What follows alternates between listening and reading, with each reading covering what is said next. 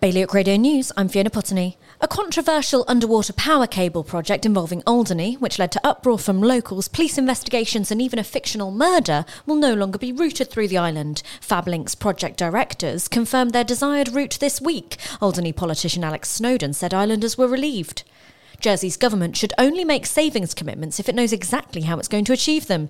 That's the message from economists after conducting an in-depth health check of the island's economy and public sector finances. And Guernsey is one of the only places in the British Isles that doesn't let people watch its politicians debate on camera, but that could soon be set to change.